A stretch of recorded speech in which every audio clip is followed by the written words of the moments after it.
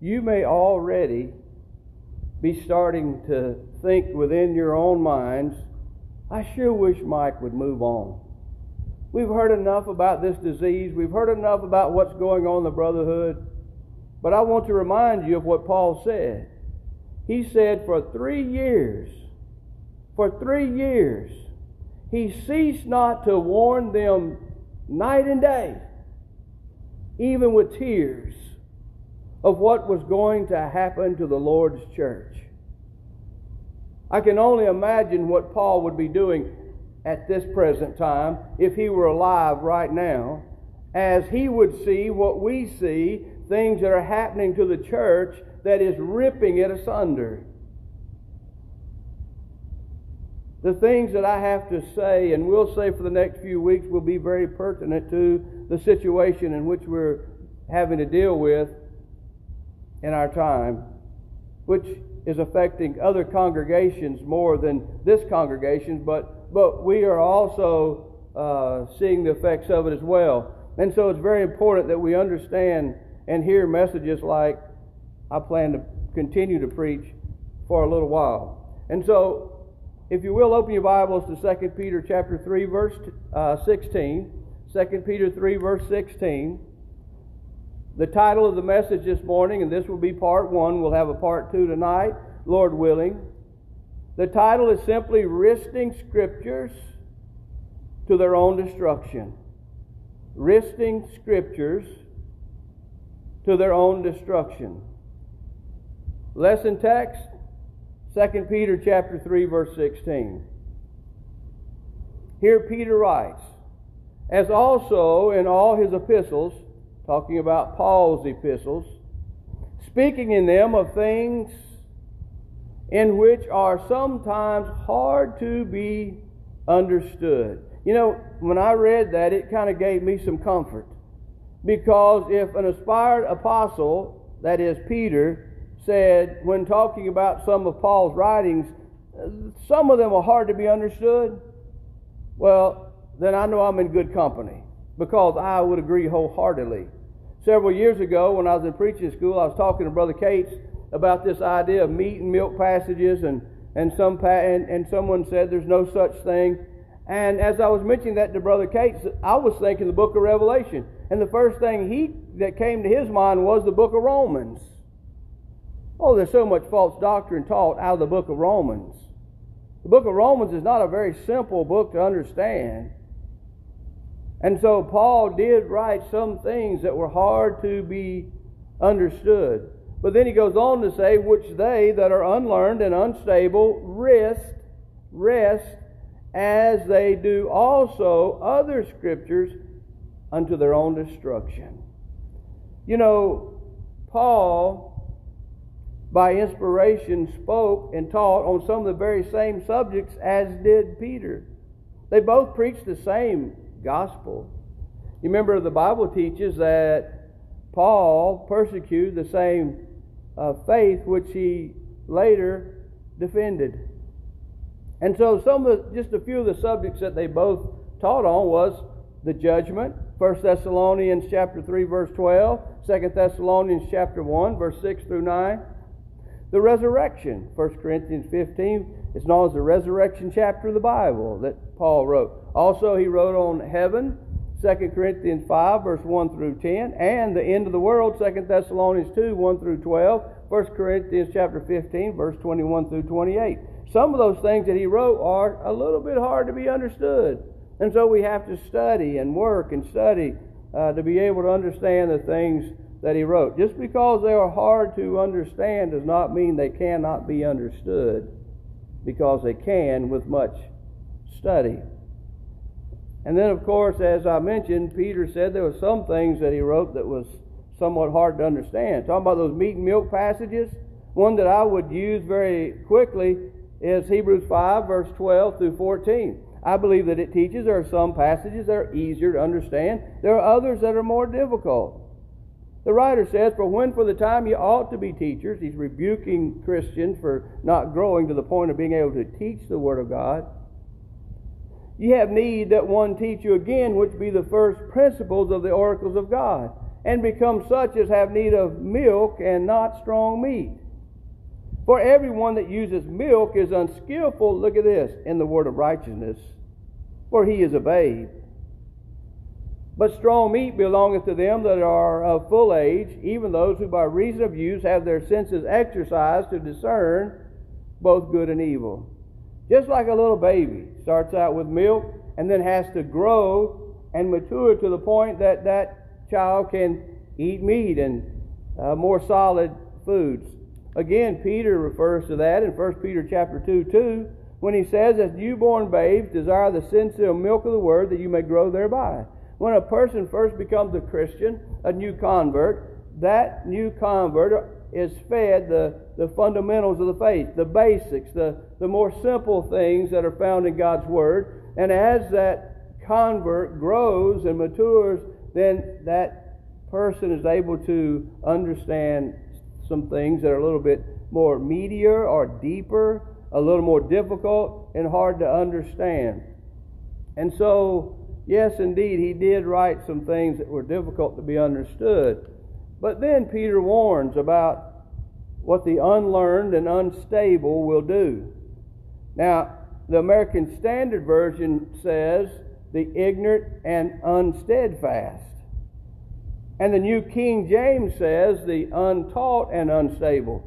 And so Peter is talking about those that are unlearned, they're unstable, they're ignorant in the Word of God, they're untaught. Some have been taught, but they're just unstable. Others just do not have the knowledge. So people have to be careful when studying the Word of God that they do not commit the fatal error of wresting the Scripture. To wrest the Scripture, according to Strong's, means to wrench or to torture, to pervert. In 2 Peter chapter 3, verse 16, the New King James uses the word twist.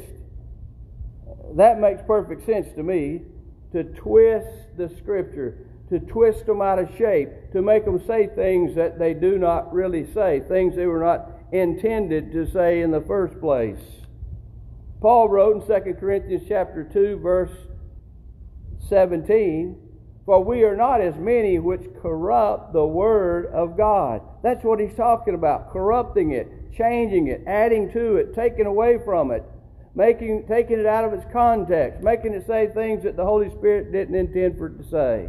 In 2 Corinthians chapter 4, verse 2, Paul wrote, but have renounced the hidden things of dishonesty, not walking in craftiness, nor handling the word of God deceitfully. There are many today that are handling the word of God deceitfully, some on purpose, some not so much on purpose. Some people are just teaching what they've been taught or saying what they have heard and haven't really studied it for themselves. And in that area, we all need to be extremely careful that we be like those noble Bereans who searched the Scriptures daily whether those things were so. And so don't repeat something that you hear until you have put it in beside God's Word to make sure that it lines up and that it is indeed truth. Now notice, Peter goes on to say, they rest to their own destruction. Again, the New King James says, which untaught and unstable people twist to their own destruction. We are not allowed to twist the Word of God. We are not allowed to decide what we want to believe and then go into the Scriptures and try to make them say what we already believe. Anytime someone goes to the Bible with his or her mind already made up on a certain teaching or doctrine or belief, and they go to the Scripture, they are in danger of trying to take difficult passages in the Bible and twisting them to make them say what they want them to say, to justify the things that they are saying or the things that they are practicing. And in many cases, they are trying to get the Scriptures to justify something that a family member is doing. Listen, I've said this before and I'll say it again. When people start out saying, well, I have restudied the subject, and you better listen carefully. Several years ago, there was a somewhat sound gospel preacher that was preaching the gospel for many years. And his son decided that he wanted to let his hair grow out to be very long so he could be popular and he'd fit in with everyone else. Well, the preacher stood before the congregation after having prayed over the matter and having restudied the Scripture on the matter, and decided that he was wrong all along and that it was not a shame for a man to have long hair. Listen, when someone starts teaching something that is false doctrine, when they have once believed and defended the truth, just look around. Notice what either that person is doing in his life, or notice what's going on in his family, but look somewhere close by and you'll see something that's going on, and you'll understand why this person has twisted the Scripture to justify someone that he loves. You see, we've got to be careful, because we can twist it for someone else or for ourselves to our own destruction. I want you to notice what Vine says in his Greek dictionary on this subject. He says, those who twist the Scriptures to fit their own doctrines and purposes do so at their own peril. They bring destruction upon their own souls. They will bring condemnation to themselves. They will be cast away from God in judgment. Certainly, we don't want that to be true of any of us, and so when it comes to handling the Word of God, we need to make sure that we do not handle it deceitfully. We need to make sure that we rightly divide the Word of God, 2 Timothy 2:15. And we teach it the way God intended. In Galatians chapter 1, verse 6 through 8, you recall that Paul wrote, I marvel that you are so soon removed from him that called you into the grace of Christ unto another gospel, which is not another. But there be some that trouble you and would, here it is, pervert the gospel of Christ. What were they doing? They were combining Judaism with Christianity. And they were leading many people astray. In order to do that, you must wrest the Scriptures, because God does not combine the two. And then he goes on to say, but though we or an angel from heaven preach any other gospel to you than that which we have preached, let him be accursed. That still stands for us today. Those that follow the unlearned and unstable will also lose their souls. You see, there are a lot of preachers at this time. There are several elderships at this time who have wrested the Scriptures to justify something they're doing, and now the memberships are following them because, well, that's the eldership. We're told to obey them. Listen, we are told and commanded to obey the eldership as long as it is obeying God. We defend them wholeheartedly as long as they are following the teachings of the New Testament of Jesus Christ. But when they stray away, they're no better than anyone else, and they must be reproved and rebuked and won back to Christ. Now, if we follow them, we're going to have to answer for it. And so in 2 Peter chapter 3, verse 17, when you keep reading our text, you go a little bit further, he says, Yea therefore, beloved, seeing ye know these things before, beware, lest ye also, being led away with the error of the wicked, fall from your own steadfastness. You see, we have a personal responsibility to God. We have a personal responsibility to study the Bible for ourselves, to make sure that we know the truth, that we're being taught the truth, and that we are following only those who are in line with God's Word. It's not so much about who it is. It's not about the name of the person. Listen, we are to follow truth. Jesus said, Ye shall know the truth, and the truth shall make you free. Your mom and dad can be on the wrong side of an issue. You still have to stand with God. So where we stand should not be determined by who's where, but we need to stay with God at all times. Now, there are three important words that we need to define at this time. I'm going to let Webster define these words for us. First of all, when it comes to studying the Bible, you need to know what text means. It's the actual words of an author as distinguished from notes, etc., that someone has written. I had an instructor that constantly was reminding us by saying this to us in preaching school. He would say, "Don't quote me from your notes." And of course, I was thinking, why not? You said it. Why can't I quote it? Well, that shows how little I knew. After being out of school for several years, I'm very cautious when people start quoting me from their notes.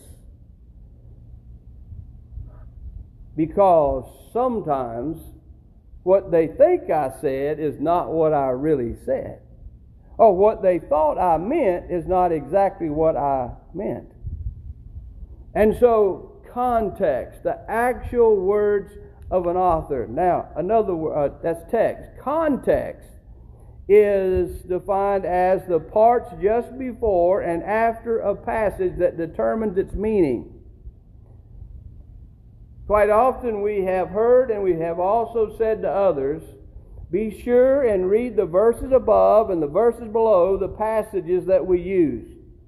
Why do you do that? To make sure you're using that passage in its proper context.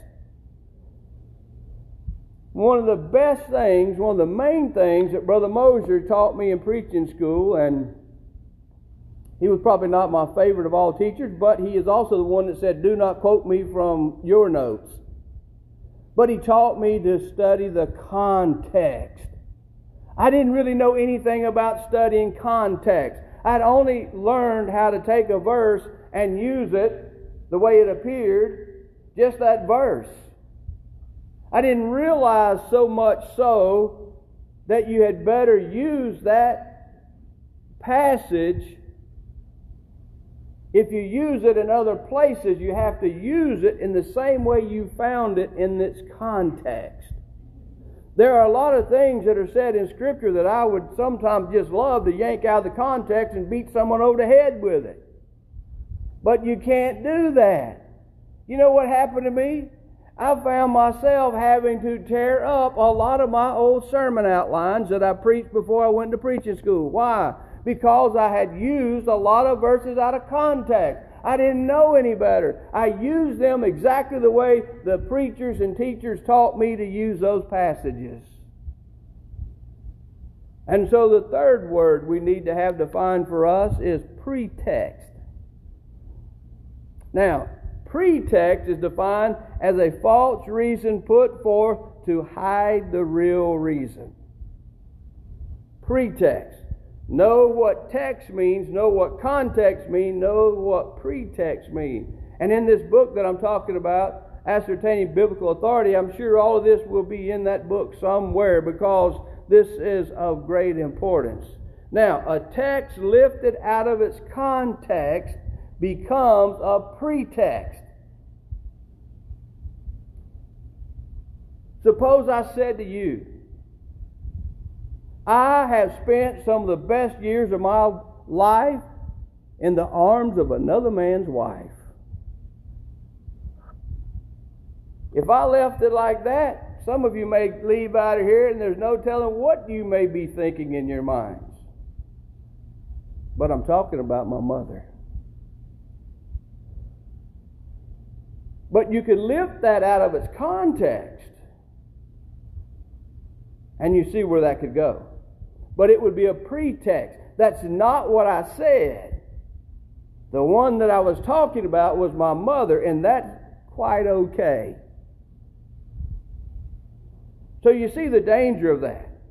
This is something that we see all the time in the political arena. It's constantly happening, day after day after day after day. President Trump can't say hardly anything without it being lifted out of its context. But it's not just with him. It just goes on all the time.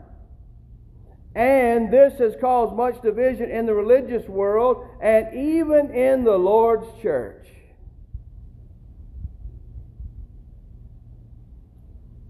This morning, we will look at a few verses that have been used out of context to teach things they do not teach. Tonight, we will continue the message, if the Lord wills, and we will look at a few more verses that I think at this present time are extremely important for us to stay on the straight and narrow and not be deceived by others in the church who are actually going to the Scripture and lifting them out of their context to justify things that they are doing in the church today. The first one I'm going to use is a very obvious one, but it's been misused for years and years and years. And you can imagine which one it is. Several years ago, I was having a youth devo, and I asked the young teenagers, I said, what is your favorite passage in the whole Bible? Just name one of them. And immediately, one young lady who was a very rebellious young lady and not very good person, she quoted out Matthew 7:1. Where the Bible says, judge not that you be not judged. And I was thinking in my mind, why in the world would someone say, this is my favorite passage, judge not that you be not judged? Out of all the wonderful passages, John 3:16, you could just go on and on and on with so many wonderful passages. This young girl said, judge not that you be not judged, just like that. Well, I think I know why, as I got to know the young lady, that would be one of her favorite passages that she would know. Several years ago, a brother by the name of Daryl Conley made a statement on this passage that I think is just outstanding, and so I want to read it to you. Daryl Conley said, there is one passage of Scripture that is known by every reprobate enemy of Christianity. They may know nothing else of the Bible, but be assured they know this one. Judge not that you be not judged, Matthew 7:1. It is used as a weapon by the worldly, the lukewarm, troublemakers, unbelievers, and false teachers in an attempt to disarm faithful children of God. We are told that condemning sin is judging, reproving, rebuking, and exhorting is judging, preaching and practicing the Bible doctrine of separation from the world is judging, refusal to bid Godspeed to false teachers is judging, attempts to obey Bible teachings on church discipline are branded as the most shameful judgment of all. That's why we hear members of the church say on a regular basis, I'm not judging now. I don't judge. You know why you say that? Because of this very reason.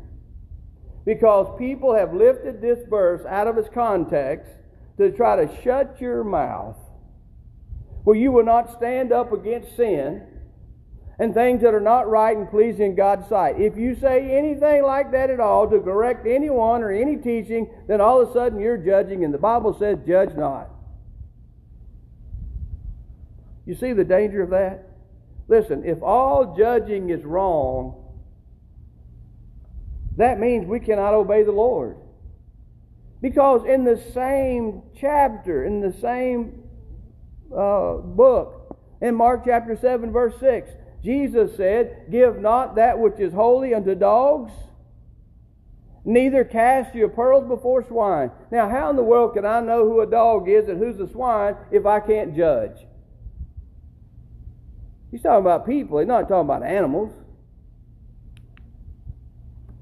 And also, if you keep reading in Matthew chapter 7, when you get to verse 15, Jesus says, beware of false prophets, which shall come to you in sheep's clothing, but inwardly they are raving wolves. In verse 20 he says, wherefore by their fruits ye shall know them. Now, how can I know a false teacher who comes in looking as though he's a sheep when actually he's a wolf without judging? You have to judge good people. You have to make judgments. I believe as Marshall Keeble said, he was a fruit inspector. Because the Bible said, you shall know them by their fruit. Now, how are you going to know good fruit from bad fruit if you don't inspect it? It's not that we're passing judgment as far as we are condemning a person to hell, passing their sentence upon them. We can't do that. We don't have the right to do that. But we are commanded to judge between good and evil, right and wrong. John 7, verse 24, you've got Jesus saying, judge not according to the appearance, but rather judge righteous judgment. You need to mark that in your Bible if you haven't already. Because, see, if those people that say you cannot judge because Jesus said do not judge, then that means all judging, then now we've got a contradiction. Because in John chapter 7, verse 24, Jesus says, judge righteous judgment. Well, you can see what's going on. People have lifted that verse out of its context. Now let's go to the context for just a minute. Look at Matthew chapter 7. Matthew chapter 7, beginning with verse 1. Here's your context. And you want to interpret verse 1 in its context. Judge not that ye be not judged.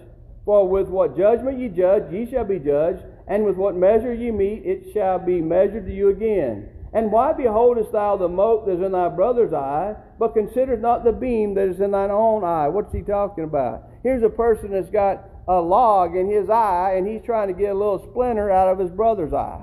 Problem. Or, let's see, verse 4. Or how wilt thou say to thy brother, let me pull out the mote out of thine eye, and behold, a beam is in thine own eye? Here it is, thou hypocrite. First cast out the beam out of thine own eye, and then shalt thou see clearly to cast out the mote out of thy brother's eye. What's he talking about? He's talking about a particular kind of judging. He's talking about hypocritical judging. Harsh, unkind, hypocritical judging. He's not talking about all judging. You've got to leave what Jesus said in its context. He's talking about a particular kind of judging, hypocritical judging. Now, when you lift that out of its context and you say, well, he's saying don't judge at all, now you've made a pretext. That's not what Jesus said. Hypocritical judging. Negative. Do not judge that way, but you judge righteous judgment. Okay? So there's a simple example of how people do this. Now, let's look at another one. Hebrews 10:25. Here the Bible says, not forsaking the assembling of ourselves together, as the manner of some is, but exhorting one another, and so much the more as you see the day approaching. There's been a lot of discussion about the day that is mentioned in Hebrews 10:25.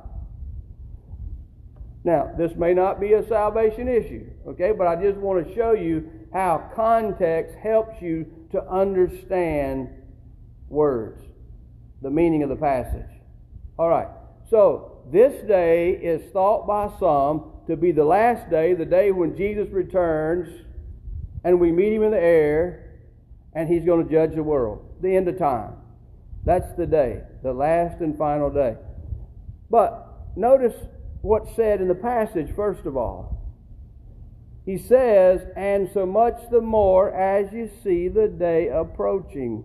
When was this written? It was written before AD 70.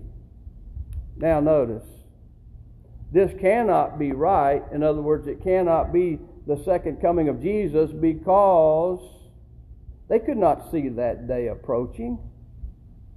Doesn't the Bible teach that even Jesus does not know when he's coming again? Mark chapter 13, verse 35. But of the day, of that day and that hour knoweth no man, no, not the angels which are in heaven, neither the Son, but the Father. So the angels don't know when Jesus is coming again. Jesus does not know when he's coming again. Only God the Father knows. So these Christians that were receiving this letter could not have seen the day of Jesus' return approaching. We can't even see it today. We don't know if he's going to come today, or we don't know if he's going to come 10,000 years from now or 1,000,000 years. We don't know. We can't see it coming. You know why? Because Jesus taught in Matthew 24, verse 36 and following, that there will be no signs before His coming, that it will be just like it was in the days of Noah. People will be eating and drinking, marrying and giving in marriage, and before they knew it, the flood came. They had no signs. And so it will be when the Lord comes again. So when I see that, I look at the context, I realize, first of all, that cannot be right. It can't be talking about when the Lord returns to judge the world. The day is thought by some to be Sunday. Brother Harold Littrell, in his translation of the New Testament, on this passage, he has his little side notes, what different things mean in there. It's a very good translation, actually, and he's a member of the church. This is what he says. The first day of the week on which the saints assembled for the Lord's Supper, and to continue in doctrine, fellowship, and in prayer, Acts chapter 2:42, Acts 20 verse 7, 1 Corinthians 11:23, 1 Corinthians 16, 1 and 2. So he says it's Sunday. And so they're being told to exhort one another, and so much the more as you see Sunday approaching. Well, that could very well be true.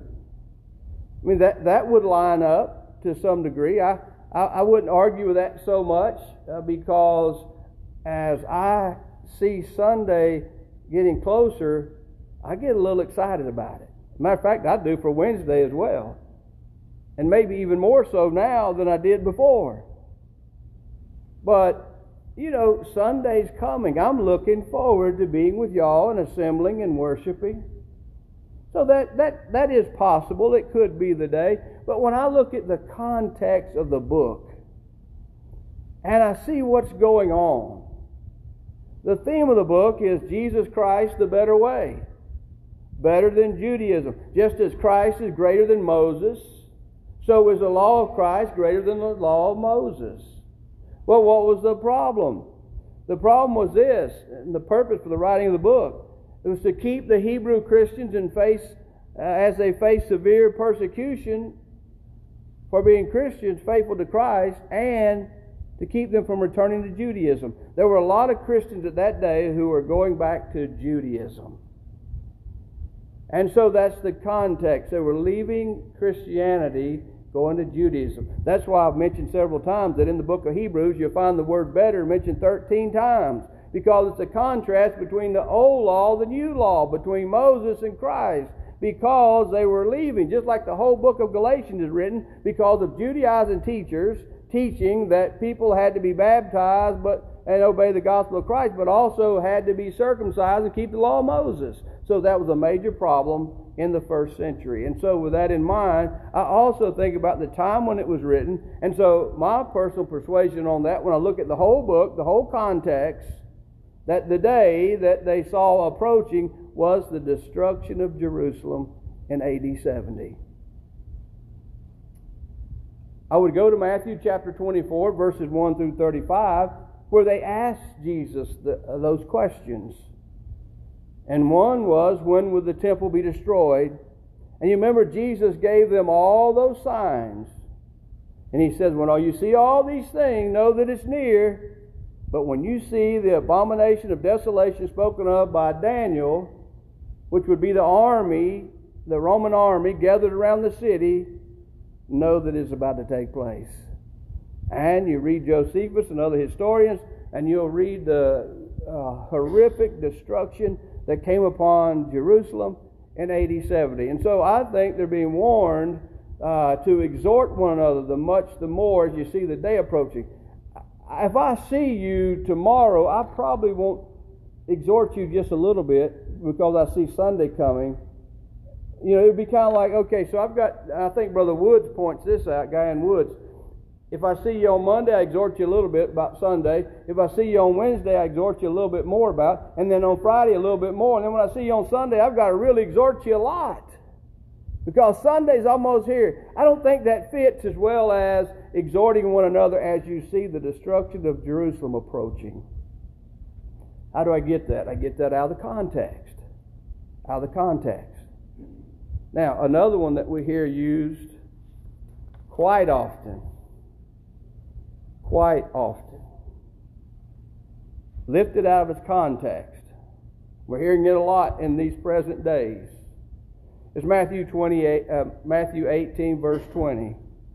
Matthew 18, verse 20. I want you to open your Bibles to Matthew chapter 18.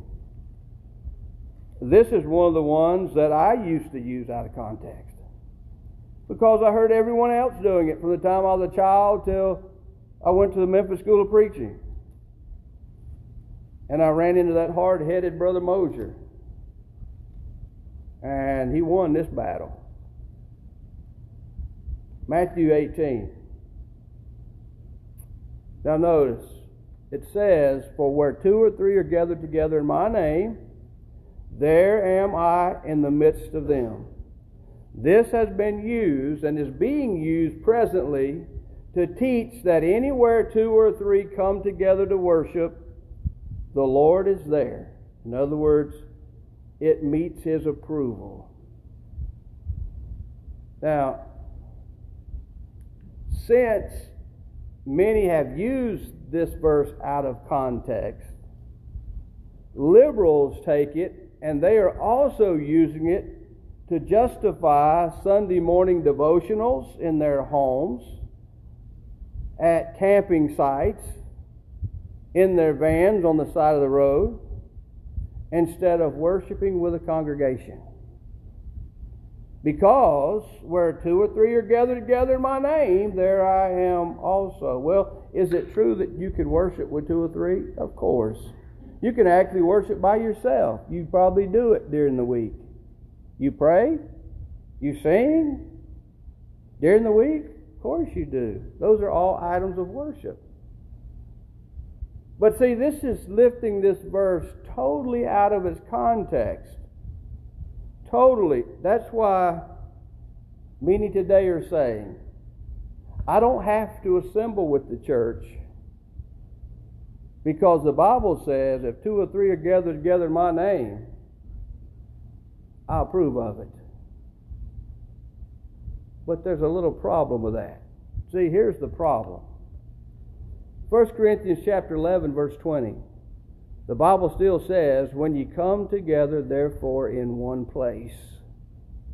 The church has been commanded to assemble together in one place on the Lord's day to worship God. Another verse. 1 Corinthians chapter 14, verse 23. "If therefore the whole church be come together into one place."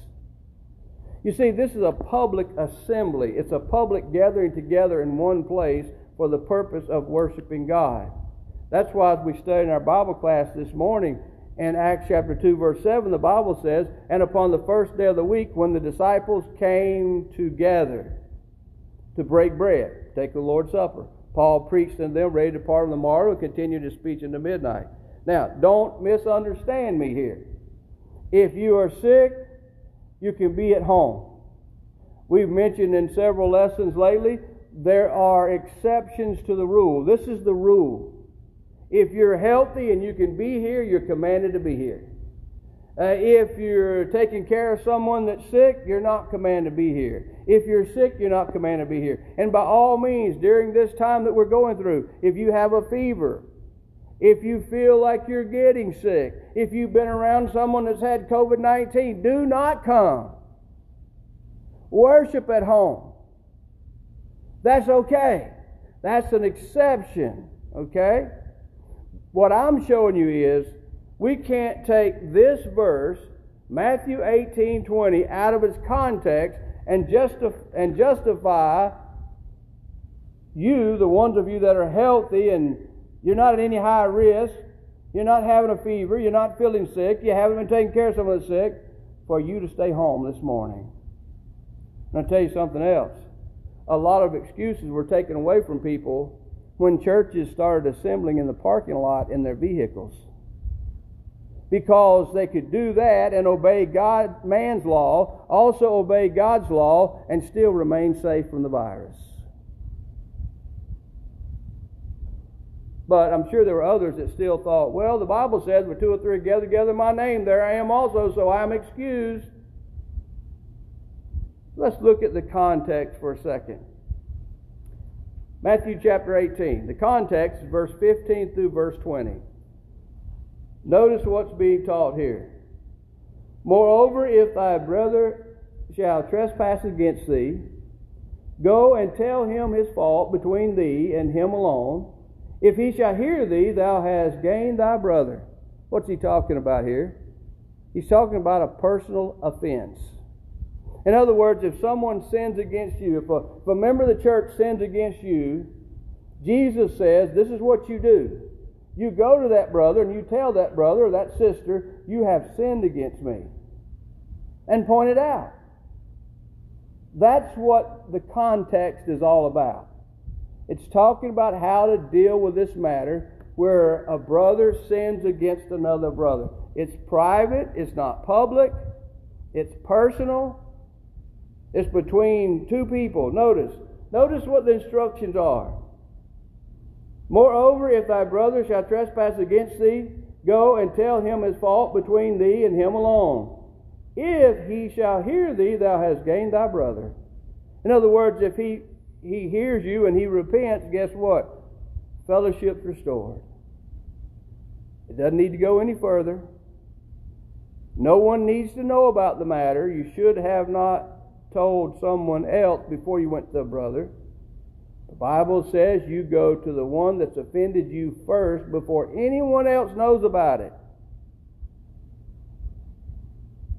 Then, when that person repents, no one ever knows about it but the two of you and God in heaven above. Doesn't that sound like a good way to handle this matter? Instead of all that talk all over the place, tell everybody what somebody's done, and then finally go to that person, and then once that person repents, then you go tell everybody, or else you don't. The person doesn't repent, and then you go tell everybody. That sounds like trouble in the church, doesn't it? Notice what he says in verse 16. But if he will not hear thee, then take with thee, watch this, one or two more, that in the mouth of 2 or 3 witnesses every word may be established. So you go to that person that sinned against you, and you take a witness or two. Now listen, don't go around through the church building saying, hey, this is what so-and-so did, and find out what they think on it, and then say, okay, I'll take you. No, you don't agree with me. I won't take you. You don't do that. You go find 2 wise people in the church that you have confidence in them knowing the Word of God and not showing favoritism. Because you may be the one in the wrong, not the one that you think is in the wrong. And so you go and you get you 2 wise members of the church, and you say, I need you to go meet with a brother with me. You take them, and then in their presence, you make it known to them, with the one standing there that you think is guilty, what has happened. The witnesses can also encourage the offender to repent.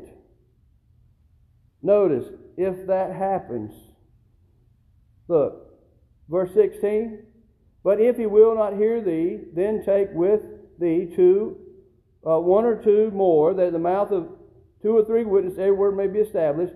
And if he shall neglect to hear them, the witnesses, tell it unto the church.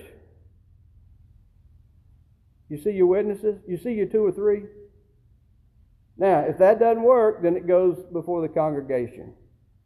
And then, but if he neglect to hear the church, let him be unto thee as a heathen man and a publican. So the person is to be disciplined when the church cannot restore this person and have this person repent of his sins against an individual. Now, let me say this right here. This is not talking about all sorts of sins. If someone's a false teacher, how do you handle that? You mark and avoid. A person a heretic, first or second admonition, reject. There are those that are weak members that sin.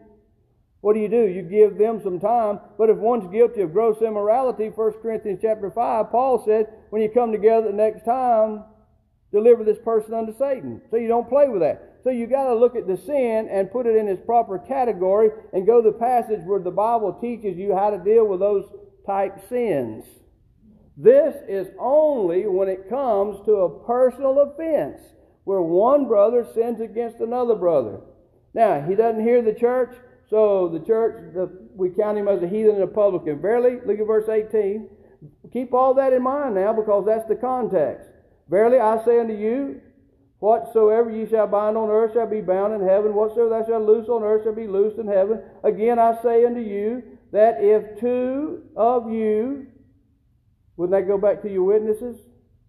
If two of you shall agree on earth as touching anything that they shall ask, it shall be done for them of my Father which is in heaven. Could you imagine where that somehow maybe could be praying for the one that's been restored? Would that fit in there? This is all the same context. Now, here's verse 20. For where two or three are gathered together in my name, there I am in the midst of them. Is that talking about Sunday morning worship? Is that talking about worship at all? That has nothing at all to do with worship. It has to do with restoring a brother that has sinned against another brother. That's the context. For years and years and years, we have been lifting that verse totally out of its context, making a pretext out of it. As the Bible says, you reap to the wind, you sow the wind, you reap the whirlwind.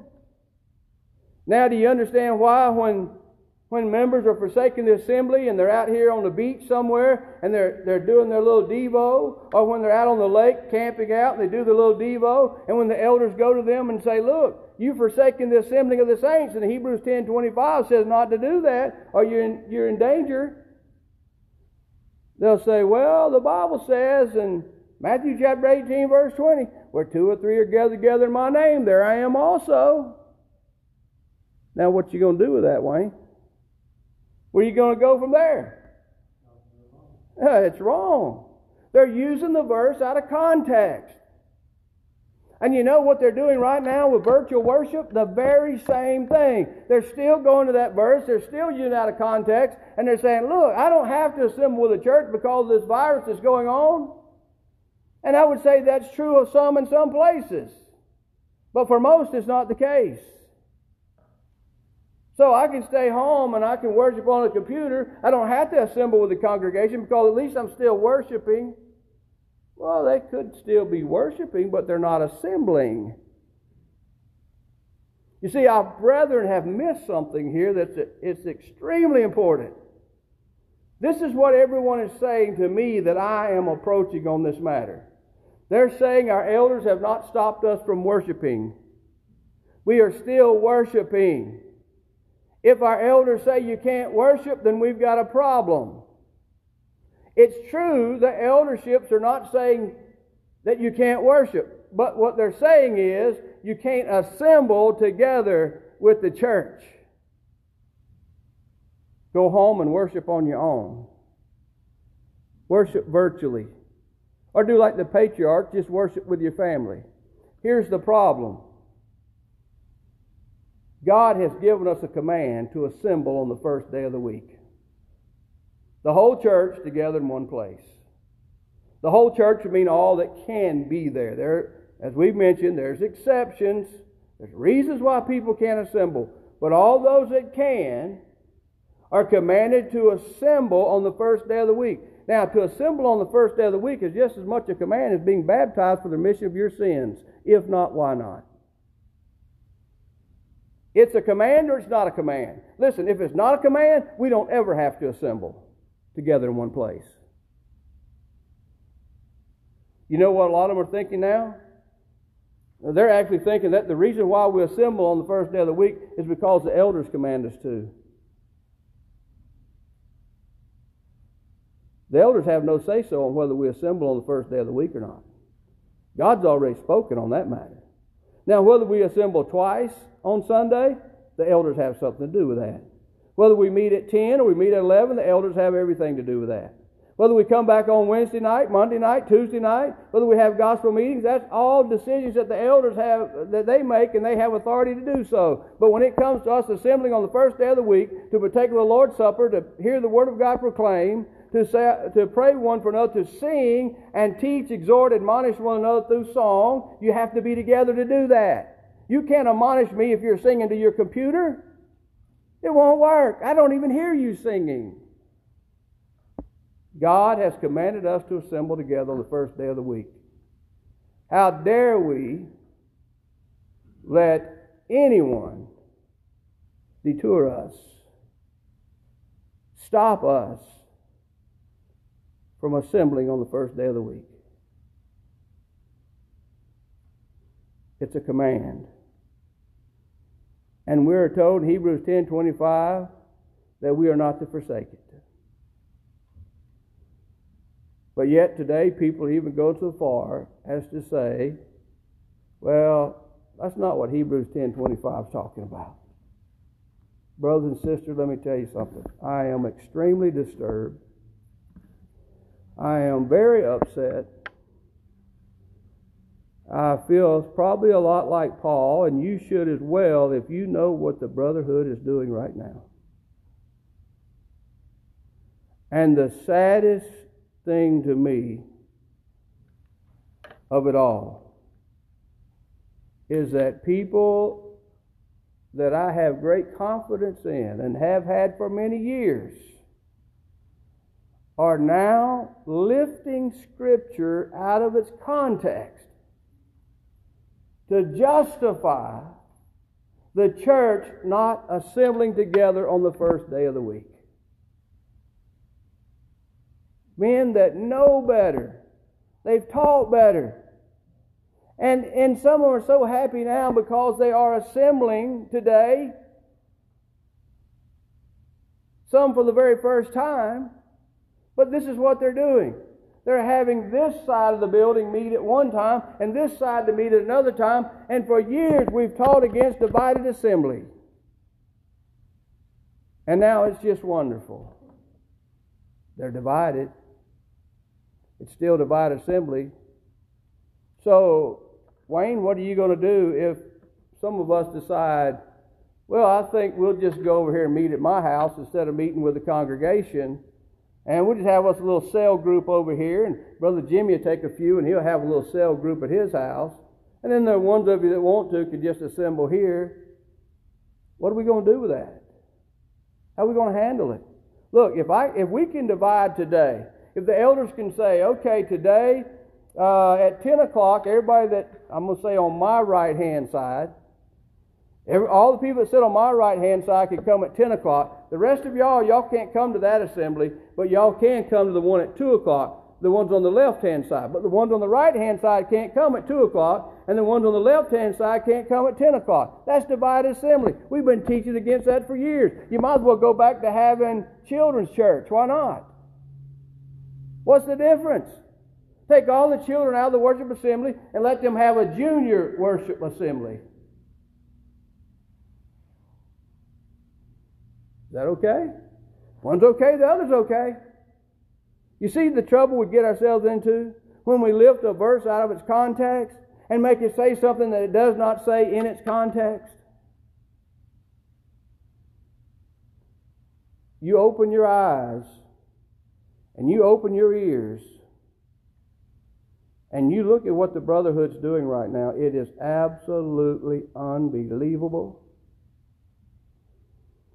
And it's led by older men who should be the stronger men in the church, elders in the church, who are telling members, stay home.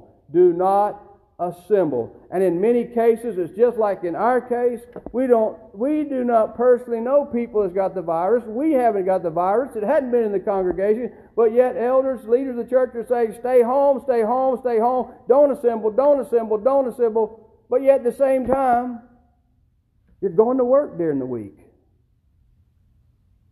You go to Walmart during the week. You go to the doctor's office. Of all places, the doctor's office?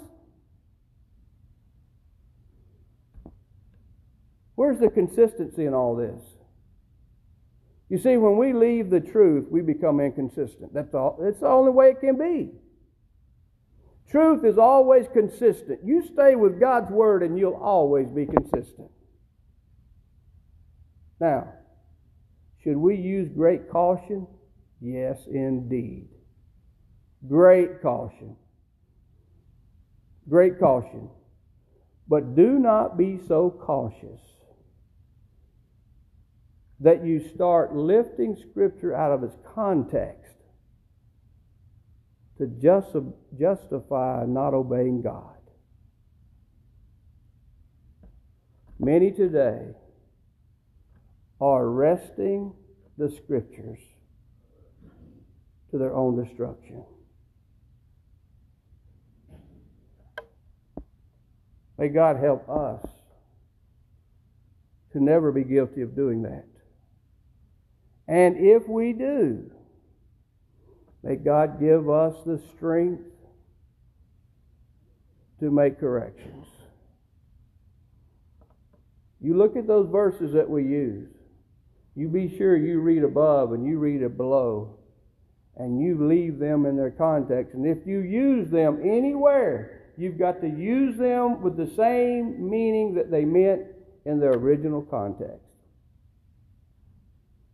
How would you like it if people were taking things that you say from day to day out of their context and use them to say that you meant something that you didn't really mean when you said those words? You wouldn't like it, would you? You wouldn't tolerate it. But yet the Holy Spirit is supposed to be okay with it? Oh no. It will cause us to lose our souls. And so we'll continue with a few more verses that I've been hearing used out of context to justify not assembling on the Lord's Day. Lord willing tonight. And then it may just be that next Sunday I may talk about another thing that's going on in the brotherhood, and that is there are those out there, giants in the brotherhood, who are actually using biblical principles, but they're misapplying them. Good biblical principles, but they're misapplying them. That's also wrong. You don't lift the verse out of its context and use it in a way other than what it meant in the context. And you don't take a biblical principle and misapply it. I can show you how that's being done and you would not believe it. And so I say all these things to warn you, to let you know the crisis that's going on now is far greater than COVID-19. The crisis we've got going on is spiritual, and it's in the church. And it is a result of how COVID-19 is being treated by the federal government, by CDC and others. And that's what's created the panic that's caused so many leaders of the church to have such great fear that now they've made a move that is unscriptural. And so the preachers have to wrest Scripture to justify what they're doing that's not scriptural, or else they'll lose their jobs. Because, you've got to agree with the eldership. Paul said, "Be ye therefore followers of me, even as I also am of Christ." As long as people follow Christ, we can follow them. But when they stop following Christ, we stop following them.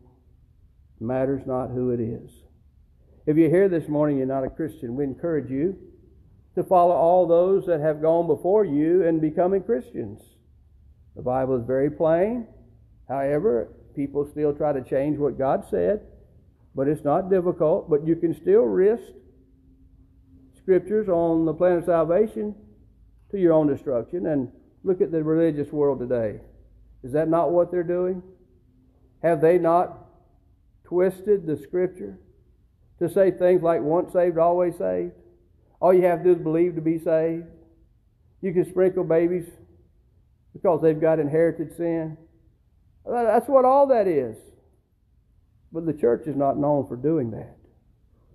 And nor will we do it today. You must do the very same thing that all those examples that we find in the book of Acts, all those people that obeyed the gospel, every one of them had to do the same thing. They had to hear the word of God, Romans 10:17. Without that, there is no faith. You got to believe, Hebrews 11, verse 6, without faith it's impossible to please God.